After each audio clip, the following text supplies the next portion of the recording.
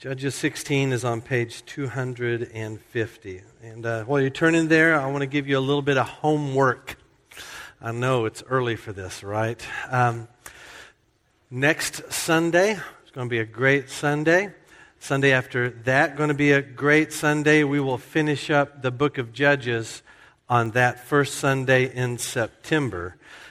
Labor Day weekend Sunday, also known across the nation as High Attendance Sunday. I don't know what's funny about that. But if you're going to be here with us on that Sunday, here's your homework. Between now and then, you got 2 weeks, I need you to read the rest of the book of Judges, chapter 17 to chapter 21. I need you to set aside some time and read that. If you will read those chapters when we come in here Labor Day Sunday, you'll be ahead of the game, and it will be tremendously helpful for you. Okay, so that's your homework. Finish the book of Judges. A little tip, don't read the end of Judges on a day when you need a pick-me-up.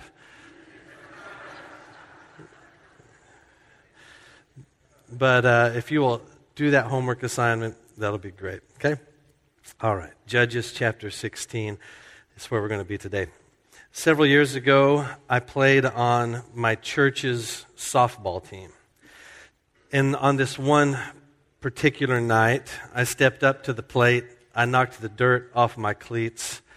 I swung 3 times and struck out. I struck out swinging in slow-pitch softball.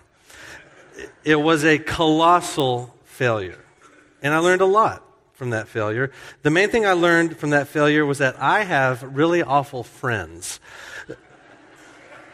They mocked me, and they teased me, and then they even got my kids in on it, and so my precious, innocent little daughters were hurling insults at me while I sat in the dugout. So if I ever come across as cold or distant to you, it's just because I'm afraid we're going to play softball together one day, and you will turn on me. It's self-preservation, really, is what it is. Failure's a great teacher. I've learned a lot from failure, in fact. It's a frequent teacher for me, perhaps for you as well. And this morning in Judges chapter 16, Samson's failure is going to be our loud teacher. We've seen Samson as this struggling figure throughout our time with him. You remember his story starts back in chapter 13, and this is our 4th Sunday in a row now with Samson. And Samson often gives us these perplexing visions of God's servant. On the one hand, he has great strength. He has the power that comes from the Spirit of the Lord. And then on the other hand, he goes where his eyes lead him. He devours what he wants. He makes these boneheaded mistakes all the time. So it begs the question, why do we even need Samson's story? A hero so flawed, one so messed up. Well, we need this story because his failures serve as a warning to us readers. But those failures also shine a spotlight on the goodness of God. Even in Samson's mistakes, and even in your mistakes, we're still going to experience God's faithful love. And so my goal this morning as we wrap up the story of Samson is to encourage you with a picture of God's faithfulness in the face of our unfaithfulness. And to do that, I want to show you in this passage 4 ways God responds to our sinful failure. What's God do whenever you mess it up royally, when you strike out at life?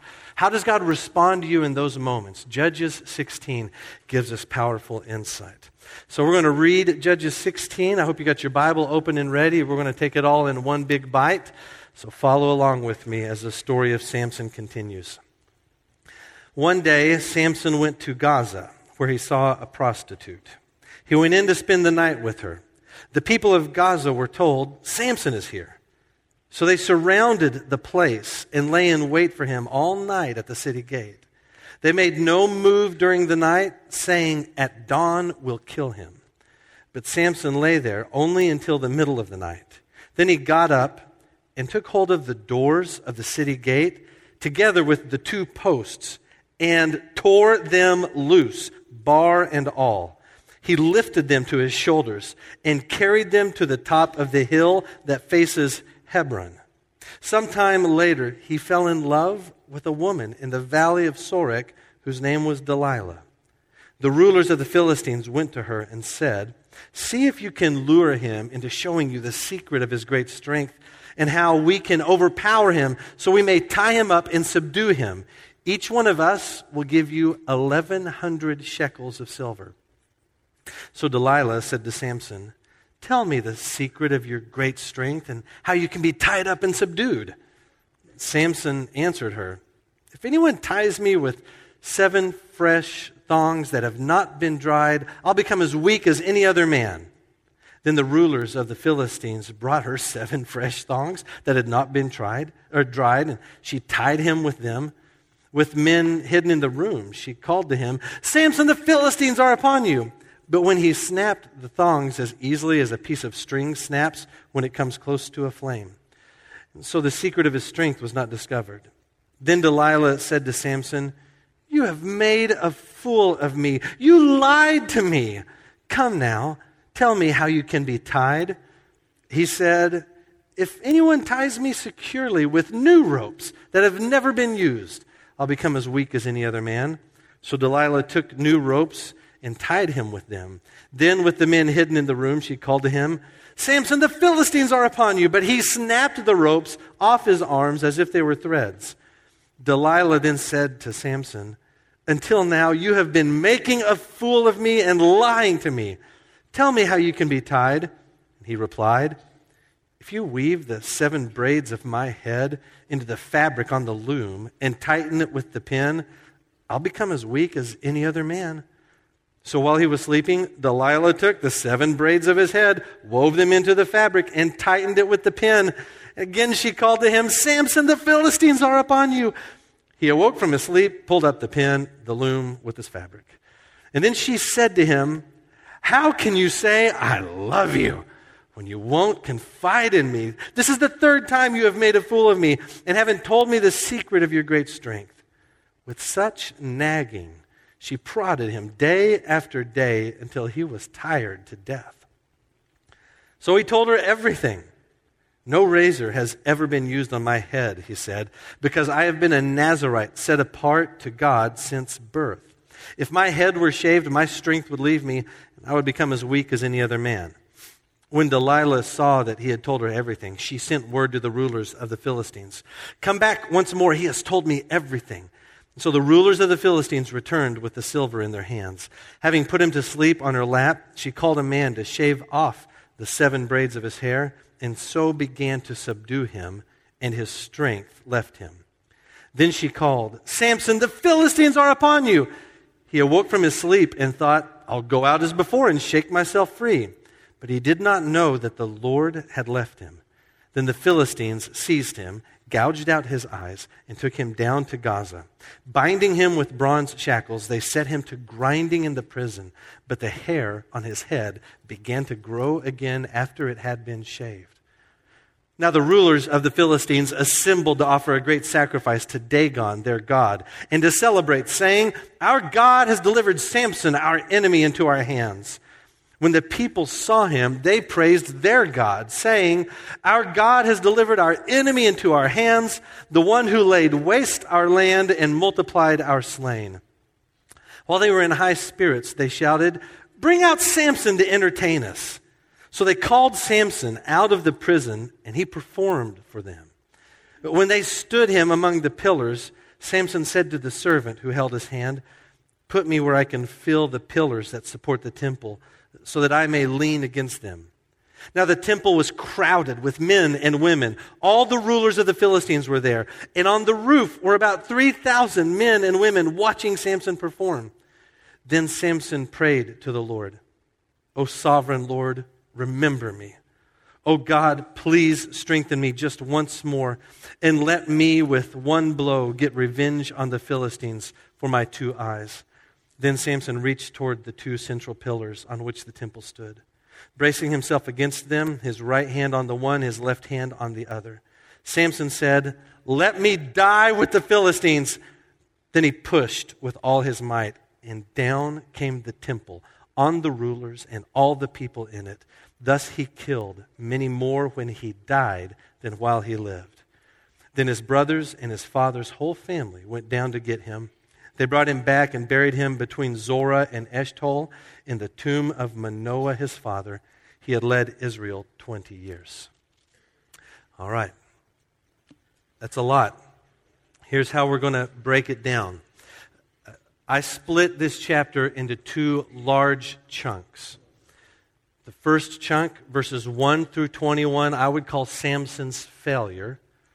The second chunk, verses 22 through 31, I would call God's faithfulness. And that's how we're going to handle the passage this morning. I want to take just a quick couple of minutes to summarize and explain the action of Samson's failure in those first 21 verses. Just a couple of quick minutes to summarize that. And then we're going to turn our focus intently on God's faithfulness in the rest of the chapter. Here's the question that's driving us today. Again, remember this. The question is, how does God respond to us in our sinful failures? And Samson gives us a lot of failure to work with in this story. So real quick summary of Samson's failure. Our story opens in the Philistine city of Gaza. And you remember that the Philistines are the rulers over the Israelites. They are oppressors. They are enemies.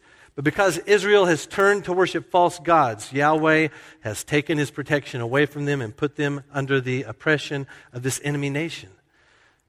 Samson's job, his lifelong job, is to begin the deliverance of Israel from the Philistines. And so our scene opens in a Philistine city, and there is Samson. And what does he see? He sees a prostitute, and verse 1 tells us he goes into her house. There is, at best, some ambiguity there. But if Samson does what Samson has been known to do, he follows his appetite. He's not at that house to play board games. Samson goes into the prostitute's house. While he's in there, word gets out to the other Philistines, Samson's here. So they set up a group of men surrounding the house and a second group of men at the city gates. They're going to ambush him at sunrise when he steps out of the house in all of his grogginess. Somehow Samson catches wind of this. He leaves in the middle of the night rather than at sunrise. He walks to the city gate and he rips up the city gate with its posts, throws it on his shoulder, and walks away with it. This is hugely symbolic to the Philistines. The destruction of their city gates sends a very clear message. Those city gates are their first source of defense, their most important source of defense against any sort of enemies or marauders that may come through. They need those city gates to determine who can come in and who cannot. And so when Samson destroys the city gates and walks off with them, he's telling these Philistines, you are exposed and you are not safe. Verse 3 tells us he takes those city gates and he walks up a hill that faces another town called Hebron, and he plants the gates in that ground. Now, we might think that what Samson is doing here is taunting the Philistines. He's going to take the gates up on the hill, and they're going to face Gaza, and they'll see the gates up there and realize how big and bad Samson is. That's not what's happening here. I don't think the gates are on the hill as a message to the Philistines. The gates are on the hill as a message to Israel. Imagine you are an Israelite resident of Hebron. And one day, across the valley, on the adjacent hill, you see this weird silhouette against the sky. And you know what you think it looks like, but you think that can't be what it is. And so you go walking towards it, and as you get closer, you realize, yeah, these are some city gates up on this hill. And then as you get closer, you see the sign above the posts, "Welcome to Gaza." Samson is delivering a message to Israel's most important city in his day. The time for this pacifism, this capitulation is over. Samson is telling Israel, I'm going to fight the Philistines in my way, and I'm going to beat them in my way. It is time for you to prepare for this. It's not a rallying cry trying to recruit troops. Samson never is a leader of men. He only fights on his own. So we go from Gaza then to this town in the valley of Sorek, and we meet another woman in Samson's life. Her name is Delilah. This is Samson's third love interest, so to speak, in the Samson saga. Now, in his relationships, in the Samson story, he spans the spectrum of female relationships. Remember in chapter 14, first he has a wife. Then here in chapter 16, he has a prostitute. And also in chapter 16, now he has a mistress. Delilah is different from the other two women, different in this way. First of all, she has a name. We're not told the name of the Timnah woman, nor the prostitute in Gaza, but Delilah has a name. Here's another difference between Delilah and the others. She's the only one that we're told Samson truly loves. His heart is chasing after this woman. One more thing you and I, as the readers, know about Delilah that Samson did not. She is a cold-hearted mercenary. The Philistines come, we will pay you loads of cash if you will just discover for us the secret of Samson's strength. It's just like the whole riddle scene in chapter 14, revisited again, only this time Samson doesn't know there's a game afoot. And so Delilah manipulates Samson, knowing that he loves her, nags him and nags him. The same verb is used of Delilah that's used of the Timnah woman, his wife in chapter 14. In chapter 14, she presses. In chapter 16, Delilah presses until Samson breaks and he tells the secret. It's a weird game, isn't it? That sort of back and forth. Men hiding to see what happens when Samson wakes up with these different sort of attacks against him. And Samson continues to play it. You would think at some point Samson would wisen up and say, hey, something fishy is going on here. I'm not so sure about this. But he never does. And why is that? Well, the text doesn't tell us explicitly. My best guess, feel free to toss it out, he's really in love. And at the point that he divulges his secret to Delilah, he's ready to set aside his calling from the Lord, his vows to the Lord, and just settle down and have a normal life in the valley of Sorek with his wife Delilah. So he tells her this secret, I think, because he's ready to be done with what the Lord has called him to do. He tells her the secret. He goes to sleep. He wakes up shorn. And what is his failure in this story? Samson's failure, ultimately, is not divulging the secret of his strength as if his hair had some kind of magic power. It doesn't. Samson's failure is in abandoning his vows to God.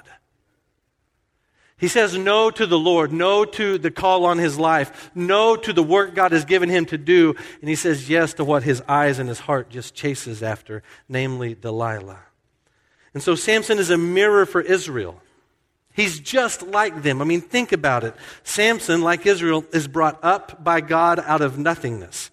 He's chosen by God, not based on his merit, but just because of God's grace. And then, like Israel, Samson is called to be separate and to do the will of the Lord. And then, like Israel, he's tempted by other loves, and he chases after other loves, and he abandons his vow to the Lord in favor of his other love, just like his people, Israel. In the failures of Samson, Israel sees her own failures, and in these failures, you and I see our failures as well. We also are prone to wander from God. We are easily swayed to disobedience. We justify our own vow breaking before the Lord. We don't take serious our commitments to Him. And as a result, we play with so many idols. So Samson's bleak behavior reflects our own bleak behavior. The big question is this: how will God respond? How does He respond to Samson? How does He respond to us? When we walk in failure, when we mess up royally, when we totally blow it, how does God respond to us? The second half of this story spells it out, and I want to show you now 4 ways God responds to our sinfulness. The first way God responds is this: God responds with gracious brokenness. Verses 20 and 21 highlight for us this act of God. He responds to our sin with gracious brokenness. So verse 20, Samson is still in Delilah's house. He's asleep in her lap. It might bring back memories of a sleeping enemy of God in a tent when a woman named Jael comes and puts a tent peg through his temple. Here's Samson vulnerable in his sleep. And then Delilah says this in verse 20. She calls, Samson, the Philistines are upon you. He awoke from his sleep and he thought, I'll go out as before and shake myself free. But he did not know that the Lord had left him. And then the Philistines seized him, gouged out his eyes, took him down to Gaza. Binding him with bronze shackles, they set him to grinding in the prison. So Samson experiences the faithfulness of God in these two verses we just read. It may not jump out at us on the surface, but I promise you, God is acting in Samson's life even in this moment of colossal defeat. Samson does a lot of losing in these two verses. He loses his God. He loses his eyes. He loses his humanity. He's put to grinding in the prison. This is the work that slaves would do or even animals would do. And what exactly does it mean that the Lord left Samson at the end of verse 20? Does that mean that the Lord has now rejected Samson and kicked him out of the kingdom, forgotten Samson totally? Not at all. It simply means that God is being faithful to his covenant with his man. Covenants are agreements between God, the greater party, and us, the lesser party. They come with blessings for obedience and consequences for disobedience. So when Samson finishes destroying his vows by having his head shaved, God lets Samson have what he has pursued. It's a life out of the protection and the blessing of Yahweh. When the Lord leaves Samson, Samson hits rock bottom. Freedom gone, eyes gone, humanity gone. But in this pitiful place, he still experiences God's grace. You may already know that rock bottom is a place where so many people turn to God. And it's safe to say that this is Samson's experience. He becomes useful to God. He becomes bent towards the Lord only when everything else is taken from him. It's from this place of nothingness that Samson realizes how much he needs God. Isn't it true that sometimes we need a rock bottom moment? And I don't recommend you pursue it. But when we get there and everything is stripped from us because of our sinful choices, when we have driven our lives to that bottomless nothingness, we meet God there. When we are broken, we realize how much we need God. We realize how good He is. We realize that as long as we have Him, we have everything we need. When everything else is stripped away, we realize God is all we need. So brokenness is a gift from God. It's not the end of a story. It might be the start of your life or the life of a loved one you've been praying for a very long time. Brokenness is where we meet God. It's the place where we experience grace in abundance. I mean, to be brought to a place where we realize how empty everything else is and how fulfilling and satisfying God is, that is a beautiful gift of grace from God. So God responds to our sin with gracious brokenness. Here's the second way God responds. In verse 22, God responds with hope in the dark. When you and I are broken in our sin, God responds with hope in the dark. Hey, in case you didn't realize, the writer of Judges is an absolute genius. It's a brilliant body of work, start to finish. And in verses 20 and 21, we go to a very dark place. It's dark literally because Samson has lost his eyes. It's dark spiritually. It seems the Philistines are getting the upper hand. But we are not left without hope. Look at the seed of hope that's planted in verse 22. But the hair on his head began to grow again after it had been shaved. As the reader, we get lost in this moment where Samson is taken prisoner and subjected to torture. But the writer wants us to know, God wants us to know that even in that darkness, there is hope that is planted and coming to fruition. His hair is starting to grow again. It's incredible. Samson seems finished. The Philistines seem to have bested him, but the Philistines have forgotten Yahweh is in this thing. They may have taken down Samson. They haven't defeated Samson's God, far from it. And so this little line in verse 22 is a reminder that God is not done with Samson, and he is not done with the Philistines, and he has not forgotten his people Israel. Verse 22 is hope that God will still act, not based on Samson's hair length, as if he hits 3 inches of hair and then God says, now I'm going to do something. The magic is not in his hair. There's no magic here. There's just a faithful God to a broken servant. So here in verse 22, it's not named explicitly, but this is a verse of hope. And so many of us, when we think about the word hope, we use it in the same way we use the word wish. We could use those two words interchangeably most of the time. But Christian hope is very different from a wish into the great unknown. A wish is a desire with an unknown outcome. But Christian hope is confidence that God keeps his promise.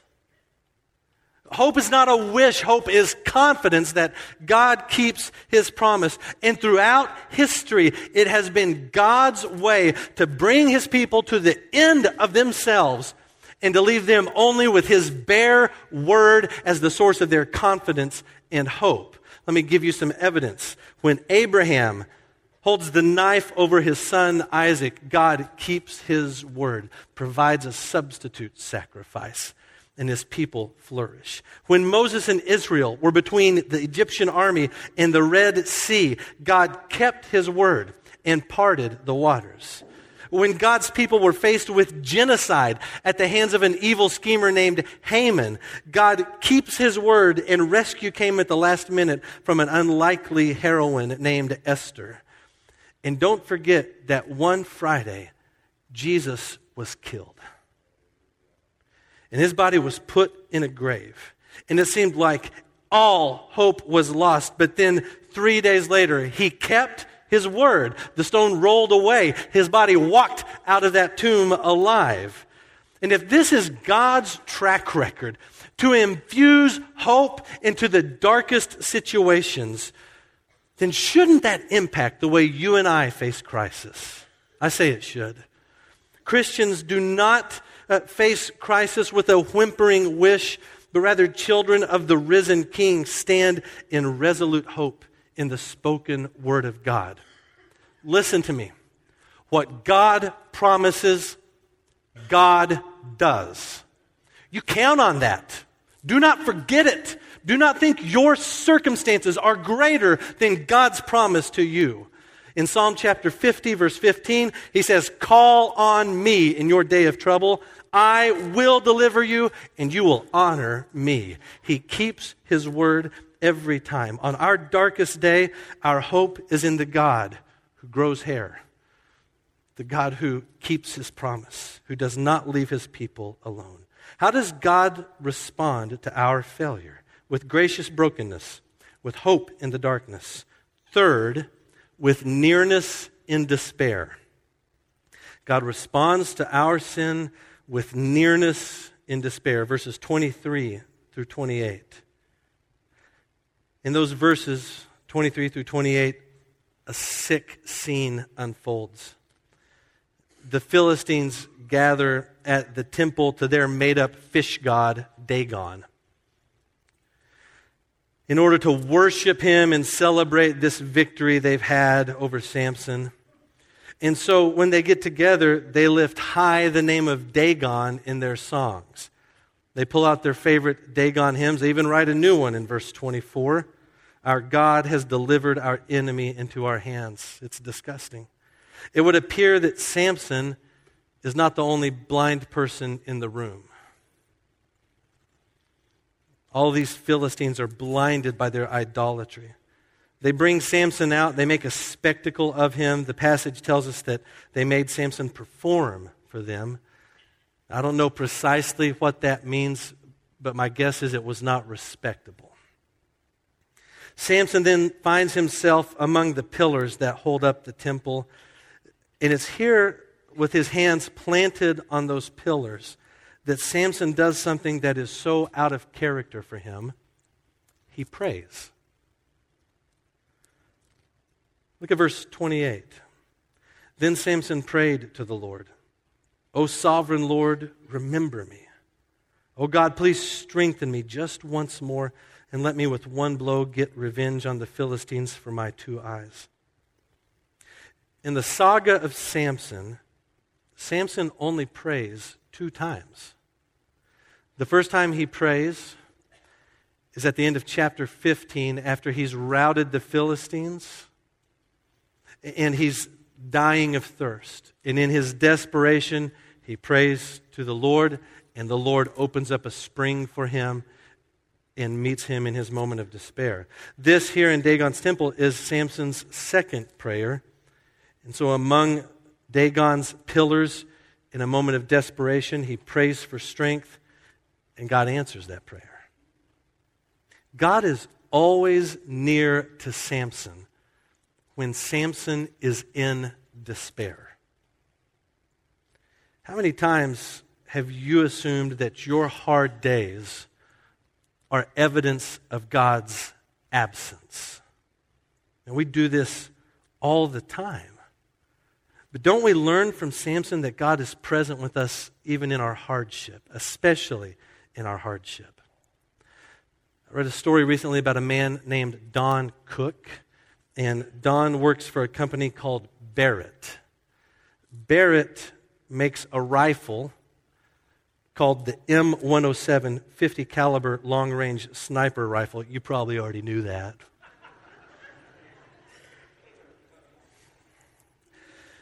And this rifle was adopted by the U.S. Army in 2002 as their preferred sniper rifle of choice. Other branches of the military have adopted it as well. It's known for its flawless reliability, but its track record is not perfect. There's still times whenever that rifle needs repair. So in 2011, Don, the builder of these rifles, was in his workshop doing what he did every day, building guns. And his phone rang, and when he picked it up, there was a delay before he could hear the scratchy voice on the other end of the line. And calling Don was a young Marine who was in the midst of a firefight, and his rifle malfunctioned. He had been cleaning it the day before, bent something that wasn't supposed to be bent, didn't realize it, and now his rifle was not working properly. So what does the young Marine do? After asking the guys near him, and they have no clue, he gets on the phone and he calls the maker of the rifle. Don knew exactly what had gone wrong. He gave the Marine some simple instructions. 30 seconds later, the rifle was operational. The Marine said, "Thank you very much," hung up the phone, and went back to his firefight. In the Marine's moment of help, the Maker was there. That's how God is with us. Near to us in our desperation, not far away, not distance. The fight, the crisis is not evidence that God is absent. You don't face your hard moments alone. God is present, and He is listening, and He is active. And so if you walked in here struggling today, you might just find that you are closer to God than you have ever been before. He responds to our sin with His nearness. He gives us gracious brokenness, hope in despair, a nearness in our despair, and then fourth and finally, God responds with deliverance from sin. Verses 29 through 31, God brings deliverance. The story, at its end, it brings some mixed emotions, I think. Samson destroys the temple. The Philistine rulers and the people in all the temple die, as does Samson. What's most vital in this scene, though, is not all the dead Philistines or even our dead Samson, but that this false god, Dagon, has been shown to be what he really is, a figment of people's imagination. There is one true God. He is Yahweh. There is none other. Now, our Western sensibilities might recoil at this scene. We may find it too bloody, too vulgar. Couldn't there have been another way? But deliverance is always a deadly work. The Philistines are not innocent in this matter, nor are they open to treaties or dialogue. There are times when you and I need to recognize God is a mighty warrior. He's our mighty warrior, and we dare not soften him up. One writer said this, "You have no comfort if the King of Glory is a wimp who reeks of hand cream. You only have solace if he is your defender in the thick of war." That's who he is. That's what God does here. He defends his glory, and he begins to bring deliverance to his people. And so this is how Samson's story ends. But do you remember how it began?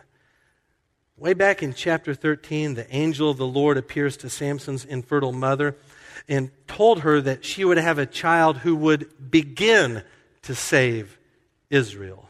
He's not going to do it entirely, but from before he was born, the news has been broadcast. This is the beginning of Israel's deliverance from the hand of the Philistines. So this story leaves the reader anxious for the one who will finish what Samson started, the one who will bring deliverance in the grand way. The problem is we don't need another Samson. We need one greater than Samson. And you and I on this side of Easter know that that one greater than Samson is Jesus Christ.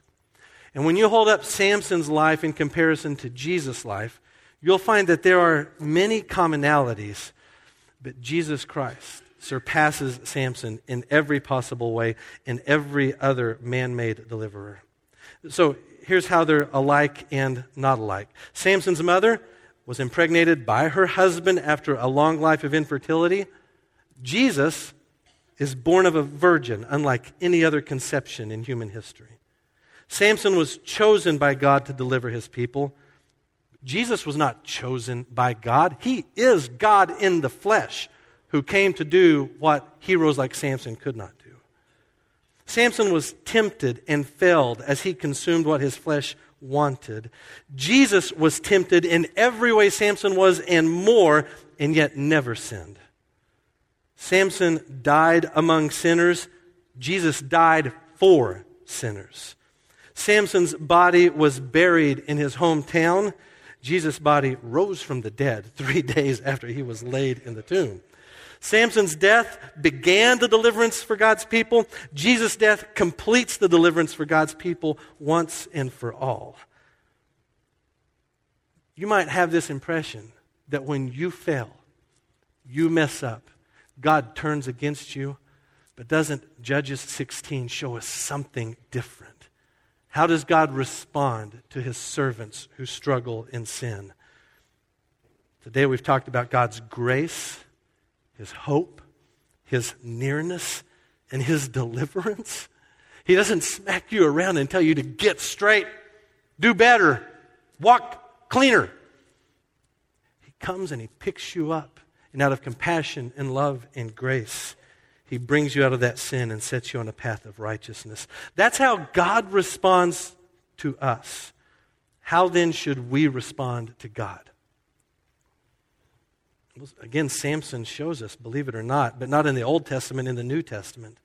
In Hebrews chapter 11, this chapter of Scripture that describes great people of faith, Samson gets mentioned.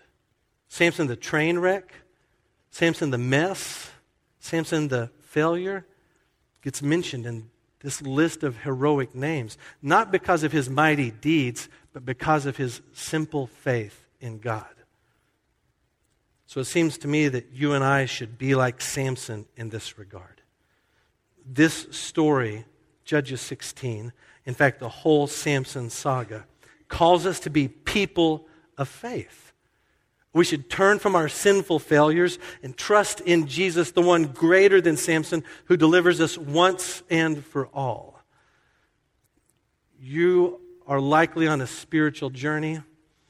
And if you're not a follower of Jesus, I hope that from Judges chapter 16, you've seen his portrait clearly. Samson's failures give us this huge platform to spotlight Jesus in all of his love and beauty and sacrifice in his promises. And so the story of Samson points us to Jesus and calls us to trust, calls us to faith in him. And he keeps his word to us that when we believe in him, he'll forgive us all our sin. He will give us eternal life. He will hold us secure forever. It's faith that changes your life. Faith in Jesus. It's not baptism. It's not communion.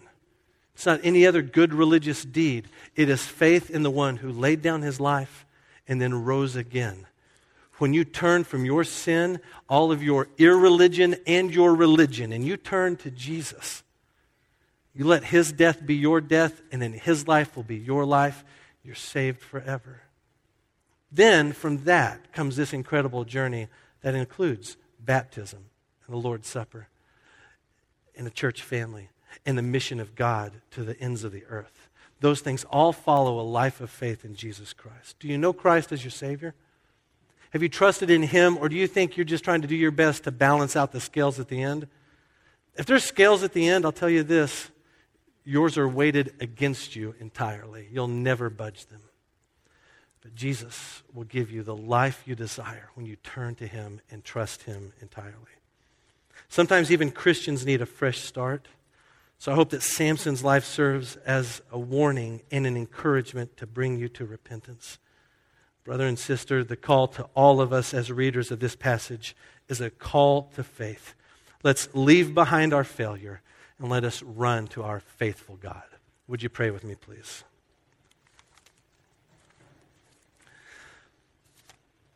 Father, thank you for your presence with us. And we all come in here bearing some sort of failure. You know, so many of us in this room, Lord, so many of my friends have been on a spiritual journey trying to understand, trying to make sense, trying to make right. And Lord, I pray you would open their eyes, heal this spiritual blindness, and let them see today that their hope is in Jesus. Thank you for promising us that you will save us when we call on that name. Lord, this morning I pray that you would give boldness to my friends who are quite reserved and quite private about these matters, but a boldness and a sense of urgency that there's nothing more important this day than settling eternity.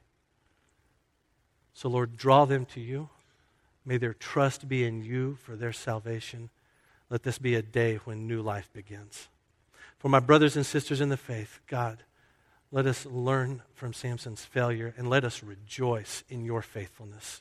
You are the same God today as you were in Judges 16, and we praise you for this. And so, Lord, we come with all of our failures, all of our struggles, all of our mess-ups to you who are faithful above all else. In this we praise you, in this we trust you, and we are glad to be your people. It's in Jesus' name we pray.